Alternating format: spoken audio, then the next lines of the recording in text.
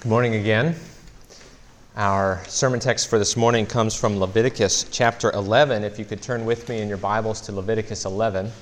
If you don't have a Bible with you, there are some Bibles just outside the door on the tables there. You should feel free to go ahead and grab one now so that you can look along with us. And if you don't own a Bible, you should feel free not only to take that to use for the service, but also take one of those Bibles, write your name in it, keep it, take it home with you, and then bring it back week after week as we study God's Word together. Before we read Leviticus chapter 11, let's pray together. Please pray with me.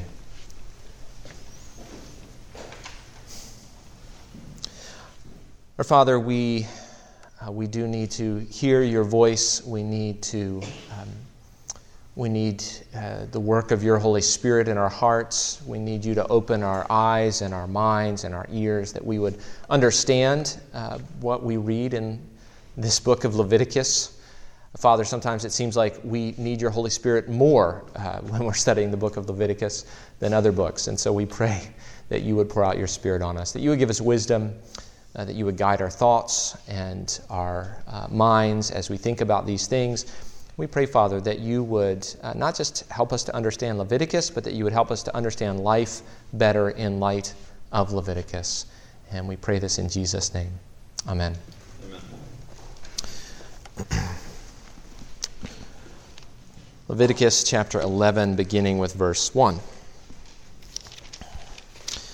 As we turn to Leviticus 11, I know that some of you have been waiting for the past, 2-3 months as we've been studying Leviticus for this very chapter, right? And some of you are afraid of what we're about to read because you have no idea what's there. But this is a great chapter of the book of Leviticus, and I hope that as we study it together, you'll see that really is the case. It's actually interesting. So Leviticus chapter 11, verse 1. And the Lord spoke to Moses and Aaron, saying to them, "Speak to the people of Israel, saying, These are the living things that you may eat among all the animals that are on the earth. Whatever parts the hoof and is cloven-footed and chews the cud among the animals you may eat. Nevertheless, among those that chew the cud or part the hoof, you shall not eat these. The camel, because it chews the cud but does not part the hoof, is unclean to you. And the rock badger, because it chews the cud but does not part the hoof, is unclean to you. And the hare, because it chews the cud but does not part the hoof, is unclean to you.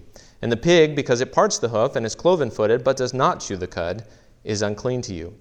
You shall not eat any of their flesh, and you shall not touch their carcasses. They are unclean to you. These you may eat of all that are in the waters. Everything in the waters that has fins and scales, whether in the seas or in the rivers, you may eat. But anything in the seas or the rivers that does not have fins and scales, of the swarming creatures in the waters and of the living creatures that are in the waters, is detestable to you. You shall regard them as detestable. You shall not eat any of their flesh, and you shall detest their carcasses. Everything in the waters that does not have fins and scales is detestable to you. And these you shall detest among the birds. They shall not be eaten. They are detestable. The eagle, the bearded vulture, the black vulture, the kite, the falcon of any kind, every raven of any kind, the ostrich, the nighthawk, the seagull, the hawk of any kind, the little owl, the cormorant, the short-eared owl, the barn owl, the tawny owl, the carrion vulture, the stork, the heron of any kind, the hoopoe, and the bat. All winged insects that go on all fours are detestable to you. Yet among the winged insects that go on all fours, you may eat those that have jointed legs above their feet with which to hop on the ground. Of them you may eat the locust of any kind, the bald locust of any kind, the cricket of any kind, and the grasshopper of any kind. But all other winged creatures that have 4 feet are detestable to you. And by these you shall become unclean. Whoever touches their carcasses shall be unclean until the evening. And whoever carries any part of their carcass shall wash his clothes and be unclean until the evening. Every animal that parts the hoof but is not cloven-footed or does not chew the cud is unclean to you. Everyone who touches them shall be unclean. And all that walk on their paws among the animals that go on all fours are unclean to you. Whoever touches their carcasses shall be unclean until the evening. And he who carries their carcass shall wash his clothes and be unclean until the evening. They are unclean to you. And these are unclean to you among the swarming things that swarm on the ground, the mole rat, the mouse, the great lizard of any kind, the gecko, the monitor lizard, the sand lizard, and the chameleon. These are unclean to you among all that swarm. Whoever touches them when they are dead shall be unclean until the evening. And anything on which any of them falls when they are dead shall be unclean, whether it is an article of wood or a garment or a skin or a sack, any article that is used for any purpose. It must be put into water, and it shall be unclean until the evening. Then it shall be clean. And if any of them falls into any earthenware vessel, all that is in it shall be unclean, and you shall break it. Any food in it that could be eaten, on which water comes, shall be unclean. And all drink that could be drunk from every such vessel shall be unclean. And everything on which any part of their carcass falls shall be unclean. Whether oven or stove, it shall be broken in pieces. They are unclean, and shall remain unclean for you. Nevertheless, a spring or a cistern holding water shall be clean, but whoever touches a carcass in them shall be unclean. And if any part of their carcass falls upon any seed grain that is to be sown, it is clean, but if water is put on the seed and any part of their carcass falls on it, it is unclean to you. And if any animal which you may eat dies, whoever touches its carcass shall be unclean until the evening. And whoever eats of his carcass shall wash his clothes and be unclean until the evening. And whoever carries the carcass shall wash his clothes and be unclean until the evening. Every swarming thing that swarms on the ground is detestable. It shall not be eaten. Whatever goes on its belly and whatever goes on all fours or whatever has many feet, any swarming thing that swarms on the ground you shall not eat, for they are detestable. You shall not make yourselves detestable with any swarming thing that swarms, and you shall not defile yourselves with them and become unclean through them, for I am the Lord your God. Consecrate yourselves therefore and be holy, for I am holy. You shall not defile yourselves with any swarming thing that crawls on the ground, for I am the Lord who brought you up out of the land of Egypt to be your God. You shall therefore be holy, for I am holy. This is the law about beast and bird and every living creature that moves through the waters and every creature that swarms on the ground, to make a distinction between the unclean and the clean, and between the living creature that may be eaten and the living creature that may not be eaten.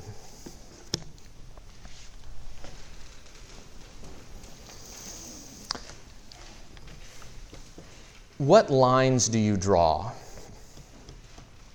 We all draw lines of one kind or another. We draw lines between right and wrong, good and bad, rich and poor, strong and weak, smart and dumb, beautiful and ugly, black and white, male and female, straight and gay, criminal and victim, Democrat and Republican, educated and uneducated, American and un-American, immigrant and native-born. And you can probably think of a few more. Do these distinctions matter? Which of them matter? How do they matter? Does Jesus erase these distinctions? Does he erase some of them? Do these distinctions matter in the church? Do any distinctions matter in the church? What lines do you draw? And what kinds of lines should we be drawing? We come to one of what I think is one of the most infamous chapters of Leviticus, and it's infamous because it's so baffling to us. Right? Sometimes it's called the Levitical dietary laws because it explains what Israel may and may not eat among the animals. And these laws confuse us because we don't understand why they were given. And I think sometimes these laws frighten us because we wonder if they mean that we're not allowed to eat bacon-wrapped shrimp. We do have to be careful when coming to this chapter, I think, because we need to understand it in light of the whole of Scripture. It's too easy to sort of pick and choose things in this chapter that we like or don't like for different reasons, but what is this chapter saying in light of all of Scripture? It's here in God's Word. He didn't have to put it here, but he did. So what is it saying? And when we look at it in light of Scripture, here's what we're going to see. Here's what this chapter is saying to us. We are a people called to be different. We are called to draw lines in the sand, so to speak. But we must be sure to draw the right lines in the right way, or we will end up denying the gospel.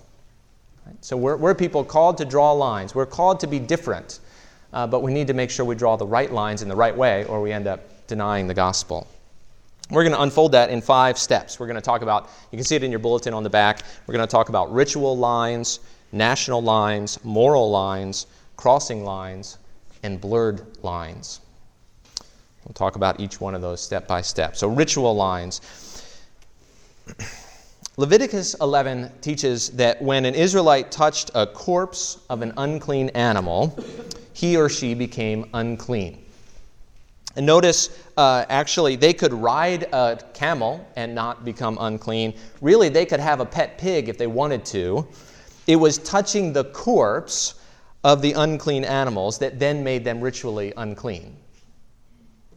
Ritual uncleanness has nothing to do with physical uncleanness. It's not the same as moral uncleanness before God. To be ritually unclean didn't mean you were dirty, and it didn't mean you were a bad person. In fact, everybody in Israel at some point became ritually unclean. You could not avoid it. Ritual uncleanness meant that you were unfit for the tabernacle system. You were unfit for participating in this system. Ritual uncleanness meant you couldn't come into God's house until you were cleansed. Right? So that's what ritual uncleanness meant. Essentially, you weren't allowed to approach God in God's house until you were cleansed. It's important that we understand that this chapter is about ritual uncleanness as we move forward, because if we understand uncleanness as simply equated with sinful, if you just simply equate those two concepts in your mind in the Old Testament, we're going to get confused when we get to chapters about childbirth and skin disease, or you may even, for that matter, wonder what makes a pig more sinful than a sheep. Right? It just doesn't seem to make sense. So uncleanness is not the same as sinful. That doesn't mean they're unrelated. To be clean was just to be normal. Right? To be clean was life as it was meant to be. The clean was about wholeness, was about order. To be clean was to feel like you belong, like you fit, like you found your place in the world. That's to be clean. To be unclean, though, smacks of the pollution of sin. Brokenness, disorder, disease, death. Uncleanness lacks wholeness. It lacks integrity. It's incomplete. The unclean is incomplete or partial or mixed in some way. You feel unclean when you feel like you don't belong, or when you feel like there's something wrong with you, when you feel like you don't have it all together. Right? You feel unclean. So when something wasn't the way it was supposed to be, you became ritually unclean. You could not approach the tabernacle. You could not come into God's house without being cleansed. Oh, what's the point? Why couldn't you come into God's house? Well, God is holy. God is perfect. God is righteous. God is pure. And whatever is sinful cannot come into God's presence, right?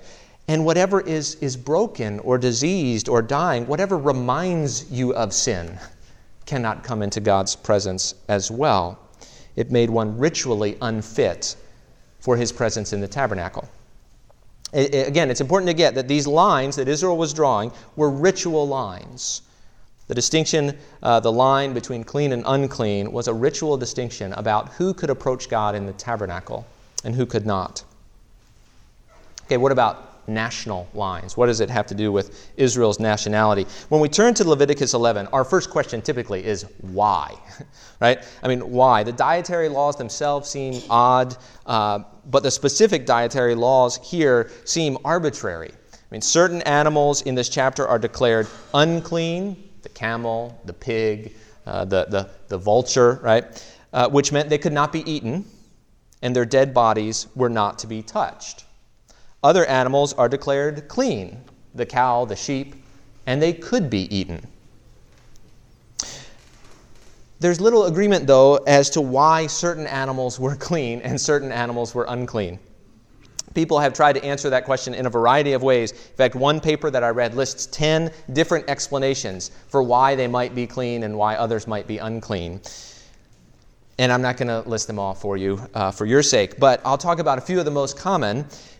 The first answer people normally turn to when they think about why are some animals clean and why are some animals unclean is that these laws are hygienic, that they were given for the physical health and safety of Israel. And that is implied to us by the words clean and unclean, isn't it? We think of clean as, washing your hands or, clean habits or something like that. But most commentators agree that this is not the reason for these laws. It wasn't about clean and unclean. That connotation for us of being clean and unclean is not the same for them. And I'll just give you a couple of reasons from this chapter why this, or from the Bible at least, why this really can't be the case. It's not about hygiene. Verses 27 and 31 and 39 all tell us that if you touch the carcass of an unclean animal, it makes you unclean. But notice what makes you clean, according to verse 27 and 31 and 39. What makes you clean is the setting of the sun. You were just unclean until evening if you touched a dead carcass. That was it. You were unclean until the evening. Now, if this is about physical cleanliness, the setting of the sun does not remove germs, right? So it can't just be about physical cleanliness, right? There's got to be something else going on here. Two, there were times when God did not allow Israel to eat certain animals because of their uncleanness, but he would allow the sojourners in their midst to eat of it. So Deuteronomy chapter 14, verse 21 says, "You shall not eat anything that has died naturally. You may give it to the sojourner who is within your towns that he may eat it, or you may sell it to a foreigner, for you are a people holy to the Lord your God." Now, if the animal was forbidden for health reasons, you see where I'm going, right? This shows a lack of compassion for the sojourner and the stranger, which is actually uncharacteristic of the God of Israel, who was always talking about loving the sojourner and the stranger. But what does God say here, right? He doesn't say it's not healthy for you in Deuteronomy 14:21, but he says you are a people holy to the Lord. Right? We'll come back to that. Okay, 3. Here's a third reason. There are really dozens of reasons why this is not about hygiene, but I'm just picking up on 3 of them, and I think this is the most convincing to me. Jesus in Mark chapter 7, you may remember, God in Acts chapter 10 declares all foods clean. Now, it makes little sense for God in the Old Testament to say, don't touch this, it's unhealthy, and then for God in the New Testament to say, oh, go ahead and be unhealthy. Right? That just doesn't make any sense. The food laws are not about hygiene. That's us reading our 20th, 21st century sensibilities into the text. It's just not there. Okay, so if it's not about healthy eating, what is it about? Well, there's a second answer that is normally given, often given, and that is that it's cultic or religious in this sense. People say Israel was to avoid the animals that other cultures sacrificed or held as sacred. Right? Other cultures sacrifice these animals. Israel, therefore, is to avoid them. They were to make that, and therefore, that would make a distinction between Israel and those other cultures. And there may be something to this, but most ancient Near Eastern cultures sacrificed the same animals. In fact, pigs were possibly only rarely sacrificed in other cultures, so that's not really a distinction. Cattle were sacred in several ancient Near Eastern cultures, so that's not really a distinction either, because they were clean for Israel as well. There were plenty of fish gods out there in the ancient Near Eastern culture, but very few lobster gods, right? So really, that doesn't follow this rule either. That would have to be reversed if they were trying to avoid the animals that other cultures held as sacred. So this answer, while there may be something to it, it just doesn't hold water as an overall explanation. There are a couple other possibilities that we'll talk about as we go. Wouldn't it be nice if Leviticus just told us why these things are unclean, why some are unclean and others are not? In one sense, actually, I think it does. Turn to verses 44 and 45, close to the end of the chapter. We're told this, "For I am the Lord your God. Consecrate yourselves, therefore, and be holy, for I am holy. You shall not defile yourselves with any swarming thing that crawls on the ground, for I am the Lord who brought you up out of the land of Egypt to be your God. You shall therefore be holy, for I am holy." The explanation given is that the Israelites are to avoid certain animals because God is holy. I know that doesn't help us much, but that's the reason that's given. what does that mean? Well, we mentioned Deuteronomy 14:21 earlier, which adds this: Israel was not to eat things that die on their own, because they are holy to the Lord. So God is holy and they are holy. Those are the two reasons that are given. But what does this have to do with eating pork?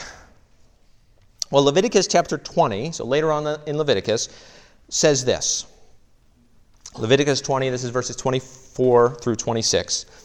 It says, I am the Lord your God, who has separated you from the peoples.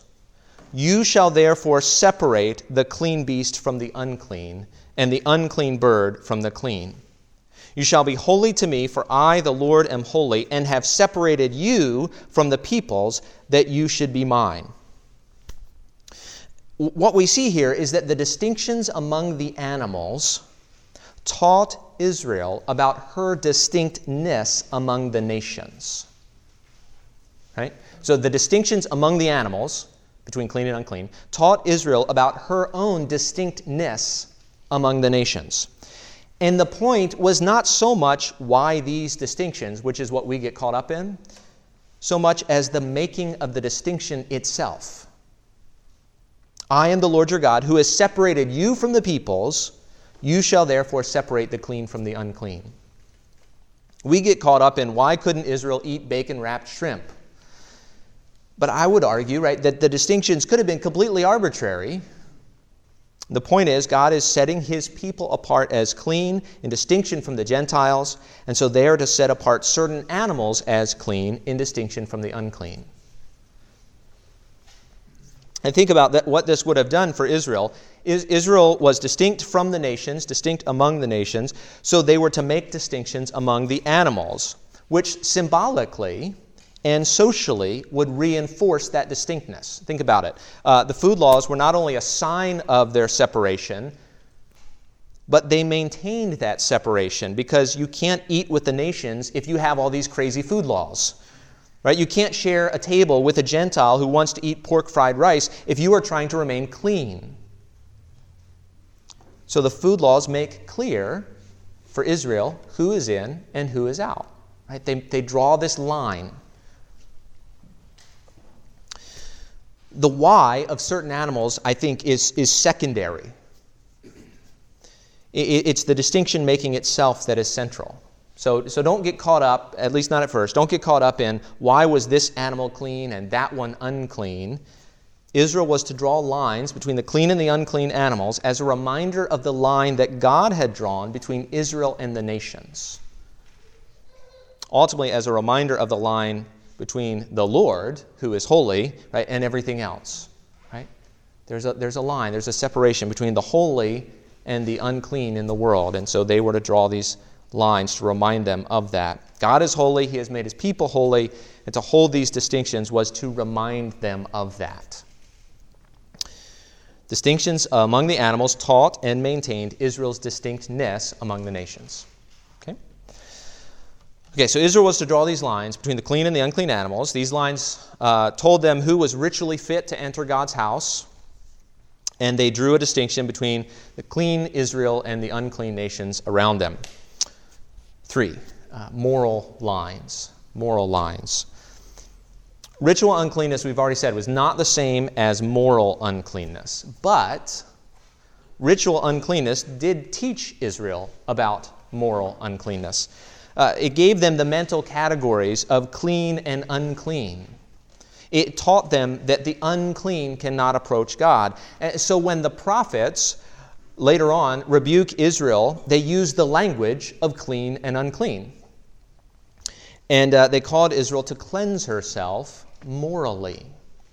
So Isaiah, just for one example, Isaiah chapter 1, Isaiah says, "Wash yourselves, make yourselves clean, remove the evil of your deeds from before my eyes. Cease to do evil, learn to do good, seek justice, correct oppression, bring justice to the fatherless, plead the widow's cause." So when Isaiah goes to rebuke God's people, he uses the language of clean and unclean. Wash yourselves, make yourselves clean. Ritual uncleanness taught Israel, it gave Israel the language to understand moral uncleanness, the uncleanness of their hearts. There was nothing intrinsically, spiritually unclean about eating crabs, which is good because I'm from Maryland and we eat a lot of crabs in Maryland. God set up a somewhat, we'll come back to this, but a somewhat arbitrary outward ritual distinctions to teach Israel about the objective inward moral distinctions. This, by the way, is why uncleanness was a matter of life and death in Israel. Leviticus 15:31 says, "Thus you shall keep the people of Israel separate from their uncleanness, lest they die in their uncleanness by defiling my tabernacle that is in their midst." Right? If the ritual uncleanness somehow speaks of moral uncleanness, if it symbolizes or points to or reminds us of moral uncleanness, to be morally unclean before God is to face judgment. And so uncleanness is a matter of life and death. Okay, I waffled a moment ago on the word arbitrary. The laws, I said, are somewhat arbitrary, or they could be arbitrary. It's clear that God wanted to draw a distinction between Israel and the nations, to give them these sort of mental categories for distinguishing between clean and unclean, ultimately moral cleanness and uncleanness of the heart. But we still have this compulsion to ask, okay, well, why these animals? And I think understanding that the clean is about life and wholeness and order, and the unclean is about death and brokenness and disarray, gives us some clues. So I've told you not to worry so much about why this or that animal, and now I'm going to talk about why this or that animal. With the land animals and the water animals and even the flying insects, God starts each of those sections by giving a norm, a standard. So, for example, look at verse 9. God's talking about fish here, or sea animals. He says, "These you may eat of all that are in the waters, everything in the waters that has fins and scales, whether in the sea or in the rivers, you may eat." So God gives a standard. This is the kind of animal that's clean for you. He does the same thing with the land animals. He does kind of the opposite thing with flying insects, but it's a similar concept. He's giving a standard of what is clean. And animals that follow that standard are clean. So salmon, tilapia, right? Clean. Whew. Animals that deviate from that standard are unclean. Lobster, clams, mollusks, right? Mussels, all those good shellfish that we like so much, or at least I do, all unclean. Now, it may be that this norm was already established in Israelite culture, right? It may be that they already had this idea that those kinds of animals were sort of dirty or unclean or not fit, or something wasn't right with them, in which case God is enforcing this idea that there's a norm for life, and whatever breaks that norm is unclean, right? Certain kinds of animals are clean. Fish, if they have fins and scales, they're clean. That's the norm. Anything that breaks that norm is unclean. Remember, the ritual points to the moral, right? So what's the idea? God has a moral norm for His people. He has a norm for Israel. In fact, we're going to see some of that later on in Leviticus. God gives laws for what His people should be like. God has a moral norm for His people. Whoever breaks that moral norm is unclean before Him. Okay, what about the birds? So that's the land animals and the sea animals, and even some of the insects are qualified in that way. They're given a norm. Whoever breaks that norm is unclean. What about the birds? See, there's no norm given for the birds. There's just this long list of unclean birds. And the best explanation that I've heard is this, that these birds, as far as we can tell, sometimes it's hard to tell which bird is being referred to by what Hebrew word, but these birds, as far as people can tell, are all either birds of prey or otherwise eaters of dead flesh. Right? So these are birds who eat other animals, not birdseed. Right? They eat those other animals with the blood still in them, which, remember, the unclean was that which was polluted or tainted by sin, or what pictured sin. And, of course, the ultimate pollution of sin is death. And so for a vulture to feed upon the dead carcass of another animal was unclean. And that would make that animal unclean. And so that animal would be unclean for Israel. Okay, so we have land animals, sea animals, certain insects, they're unclean. They deviate from the norm, standard of what an animal is supposed to look like, be like. Then we have these birds, which all seem to be eaters of dead flesh, eaters of flesh that would have the blood still in it, which was, of course, taboo in Israel. Finally, we have swarming things listed as unclean. In verse 29, you have the rat, the mouse, the gecko, the chameleon. And then verse 42 picks up on this, and it says, whatever goes on its belly, whatever goes on all fours, and whatever has many feet, any swarming thing that swarms on the ground, you are not to eat, for they are detestable. It's possible that these kinds of swarming animals, is the category that's given, swarming animals. It's possible that these animals were kind of hard to categorize. The way they moved, it was not quite like fish, not quite like birds, not quite like just cattle, right? They were rats and mice and lizards. They kind of have a motion all of their own. In fact, many have pointed out, these are kind of the creepy crawly things that give us the willies, right? The things that you see scurry around your house, and you're like, what's that doing there? It's not supposed to be there, right? And so these animals, it's possible, again, that maybe Israel already saw them as unnatural or gross or something's wrong with them, but also they were hard to categorize because it wasn't like a lumbering, cow, right? This was a scurrying little mouse or a slimy lizard or something like that doesn't quite fit the norm of what a land animal should be if a cow and a sheep are the norm. Which means, again, that this would be an example of animals that are not fitting into the normal ordered pattern of life. So God had brought Israel, remember, out of death, out of slavery in Egypt, into life. He had distinguished Israel from the other nations. He was reforming them into a new people, a people restored and reordered into what humanity was meant to be, and their dietary laws were to reflect that distinctness, reflect that order, reflect that new life. Ritual uncleanness taught Israel. It gave Israel the language to understand her moral uncleanness, the disorder and death, that disorder and death are the pollution caused by sin. And sin hinders us from approaching God. Right? They weren't allowed to enter into the tabernacle until they were cleansed. Of course, it's not just Israel who's called to be morally pure and distinct. I mean, we too are to maintain moral purity, right? That call goes throughout the Bible. Whatever we might say about ritual uncleanness and cleanness, we'll get to that, but moral uncleanness continues to be a call on God's people, doesn't it? So 1 Peter 4, we read earlier, for the time that is past suffices for doing what the Gentiles want to do, living in sensuality, passions, drunkenness, orgies, drinking parties, and lawless idolatry. With respect to this, they are surprised when you do not join them in the same flood of debauchery, right? Peter is calling his hearers, calling this church to make a distinction between them and the world around them. The time is done for doing what they do. In fact, when you don't do it, they're actually surprised that you don't join in with them. There's a line, there's a distinction. And God continues to say to us that our behavior is to be distinct, not in terms of what we eat and drink, but in terms of living upright and godly lives. What sets us apart according to Jesus, you may remember in John chapter 13, is to be our love for one another. Right? Our love, that's what's to set us apart. How are we to be distinct from the nations around us? By our love for one another, by our love for the world. In fact, Jesus says, if you really want to be like your Heavenly Father, which is about as distinct and holy as it gets, right? God, if you really want to be like your Heavenly Father, love your enemy, right? Then you will really be distinct, right? Then you'll really be holy. Then you'll really be like your Father in heaven. Because while we were His enemies, Christ died for us. And so we have these lines, ritual lines, national lines that distinguish Israel from the nation, moral lines, right? It all points to this moral cleanness and uncleanness of the heart. Now we're going to talk about crossing lines, because when Jesus came into the world, He did a pretty amazing thing. He started crossing lines.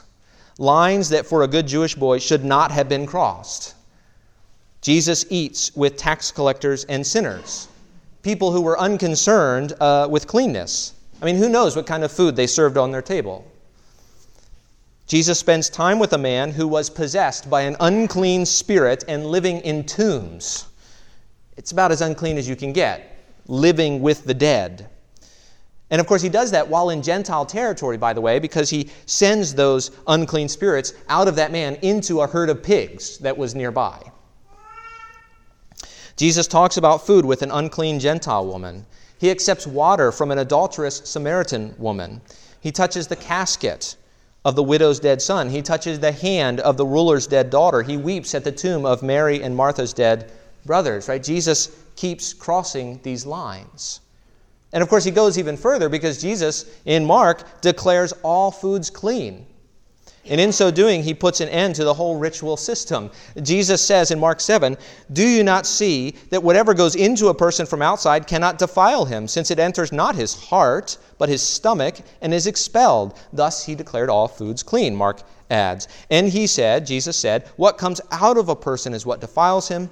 For from within, out of the heart of man, come evil thoughts, sexual immorality, theft, murder, adultery, coveting, wickedness, deceit, sensuality, envy, slander, pride, foolishness. All these evil things come from within, and they defile a person." And on the one hand, we say, isn't it great? Jesus declared all foods clean. This is wonderful. We really can eat bacon-wrapped shrimp. I know, I've got a one-track mind there. But that's good, right? I like that. But Jesus keeps talking. He says, food doesn't defile a man. This is wonderful. Food doesn't defile. But Jesus goes on to say that his heart does.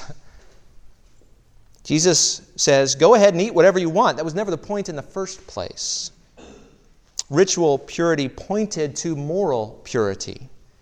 Ritual uncleanness taught us that we cannot approach God if we are morally unclean.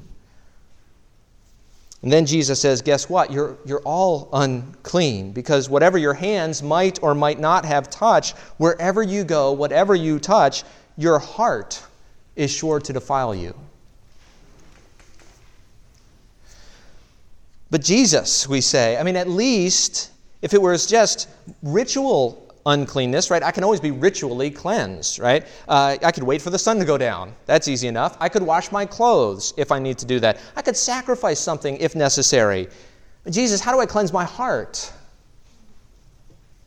Well, thankfully, Jesus was not just a great teacher, because if Jesus was just a great teacher, he leaves us all morally unclean. He says, by the way, you're all unclean and therefore unfit for God's presence. But Jesus does not leave us there. He goes on to cleanse what really matters. The book of Hebrews tells us, for the blood of goats and bulls and the sprinkling of defiled persons with the ashes of a heifer sanctify for the purification of the flesh, right? That's ritual purification, ritual cleansing. That's a ceremony elsewhere in the Old Testament about being cleansed ritually. And the writer of Hebrews says, for if the blood of bulls and goats does that, how much more will the blood of Christ, who through the eternal Spirit offered himself without blemish to God, purify our conscience from dead works to serve the living God? See, in the Old Testament, the worse the uncleanness, the more serious the remedy. So for some, it was just waiting until the evening. For some, it was washing your clothes. For some, it required a purification offering, right? Only through the blood of the offering could the offerer be made clean. But listen again, this time to Hebrews chapter 10. Hebrews says, therefore, brothers, since we have confidence to enter the holy places, which means we're clean, we have confidence to enter the holy places, which means we can come into God's presence. Since we have confidence to enter the holy places by the blood of Jesus, and since we have a great high priest, Jesus, over the house of God, let us draw near with a true heart and full assurance of faith, with our hearts sprinkled clean from an evil conscience and our bodies washed with pure water. See, it's the blood of Jesus that cleanses our hearts, so we can come to God with a clean conscience. We can approach him without fear, because we have been cleansed, not just our bodies, not just ritually, but our hearts have been cleansed by faith.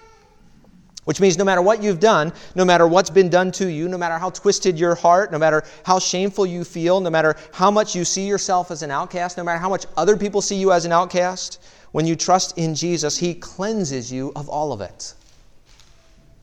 And before the Father, you are clean. You can come into his presence. You can enter his gates with thanksgiving and his courts with praise. You are no longer on the outside.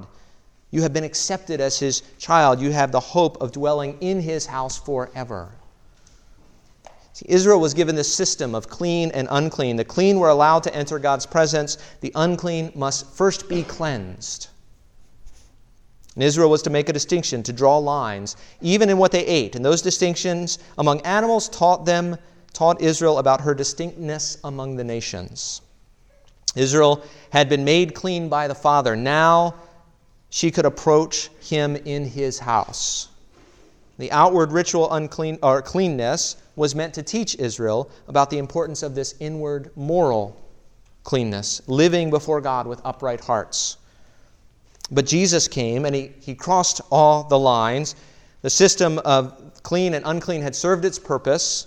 It had taught them about cleanness and uncleanness. Jesus came not to cleanse us outwardly and ritually with the blood of bulls and goats, but to cleanse us morally and inwardly by means of his own blood, so that we now have a right to enter into the Father's presence. Which brings us to our last point about blurred lines. And it brings us back to our question that we started out with, one of the questions: what lines should we maintain in the church today? Moral distinctions remain. I mean, we said that, right? We are to pursue cleanness of heart and life. The outward, the ritual distinctions have been removed. Ritual uncleanness or cleanness was a distinction of this present age, right? I mean, a cow or a pig, salmon or lobster, Jew or Greek, circumcised or uncircumcised. These were distinctions of this present age, which ultimately have no effect on your relationship to the Father. But there's this temptation in the church to begin to blur what is the real line between the church and the world. And we do that often by reintroducing worldly distinctions back into the church. So distinctions which only have to do with this present age, and we see them as important for our standing before God. So, the distinction between traditional and contemporary, or formal and informal, or educated and uneducated, or refined vocabulary or Anglo-Saxon vocabulary, or this denomination or that denomination. Anytime in, really, or out of the church that we judge people by worldly distinctions, we are recreating a system of clean and unclean. She's ugly. He's dumb. Nobody likes him. She's funny. He's strong. She's educated. He's well-connected. Right? We create this hierarchy of clean and unclean.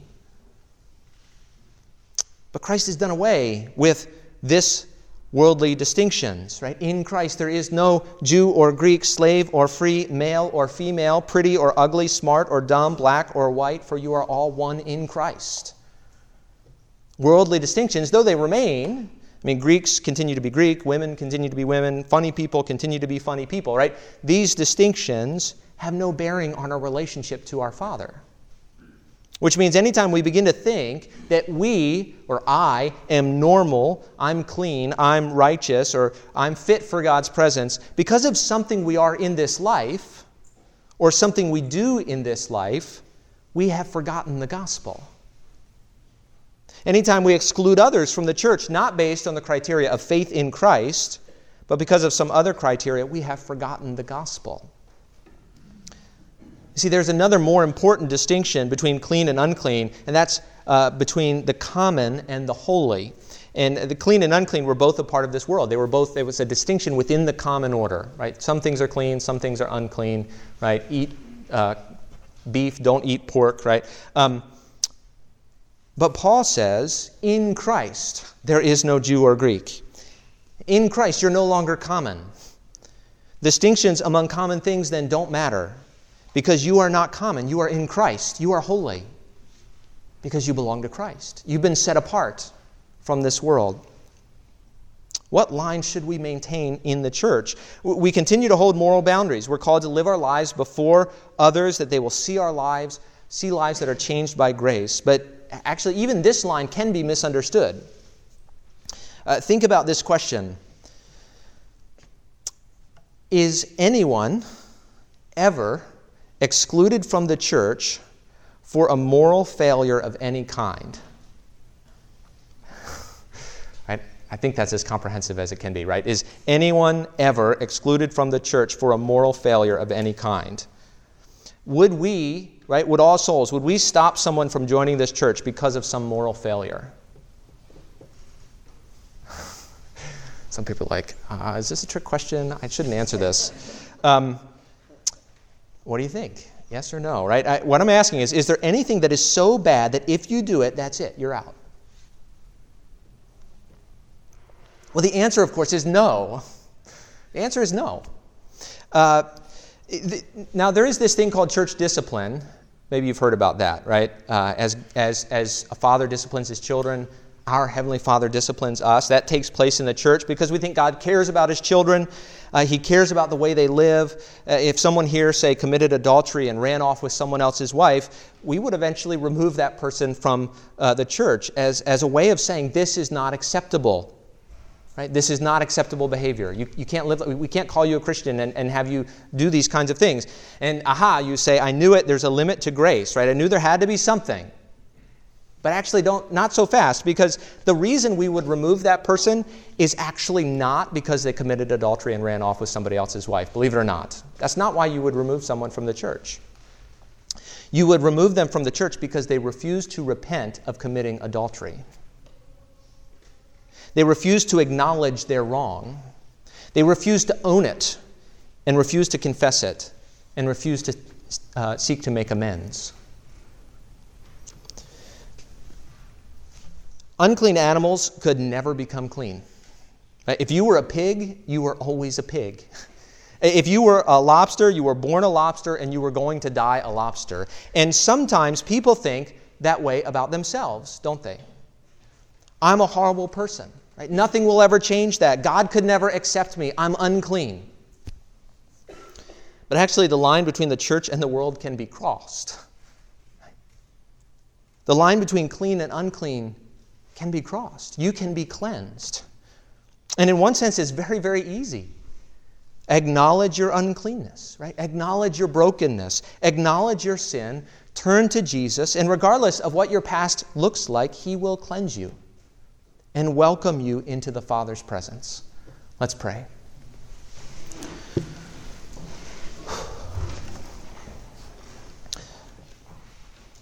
Our Father, help us to remember that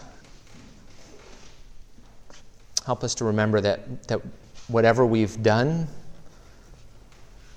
you are ready to cleanse us by the blood of Jesus. That if we confess our sins, you are faithful and just to forgive us our sins and to cleanse us from all unrighteousness. Father, help us to turn to you now and to confess our sins, to acknowledge our wrongdoing, our failure, our rebellion, our selfishness, our pride, our arrogance, whatever it is, Father.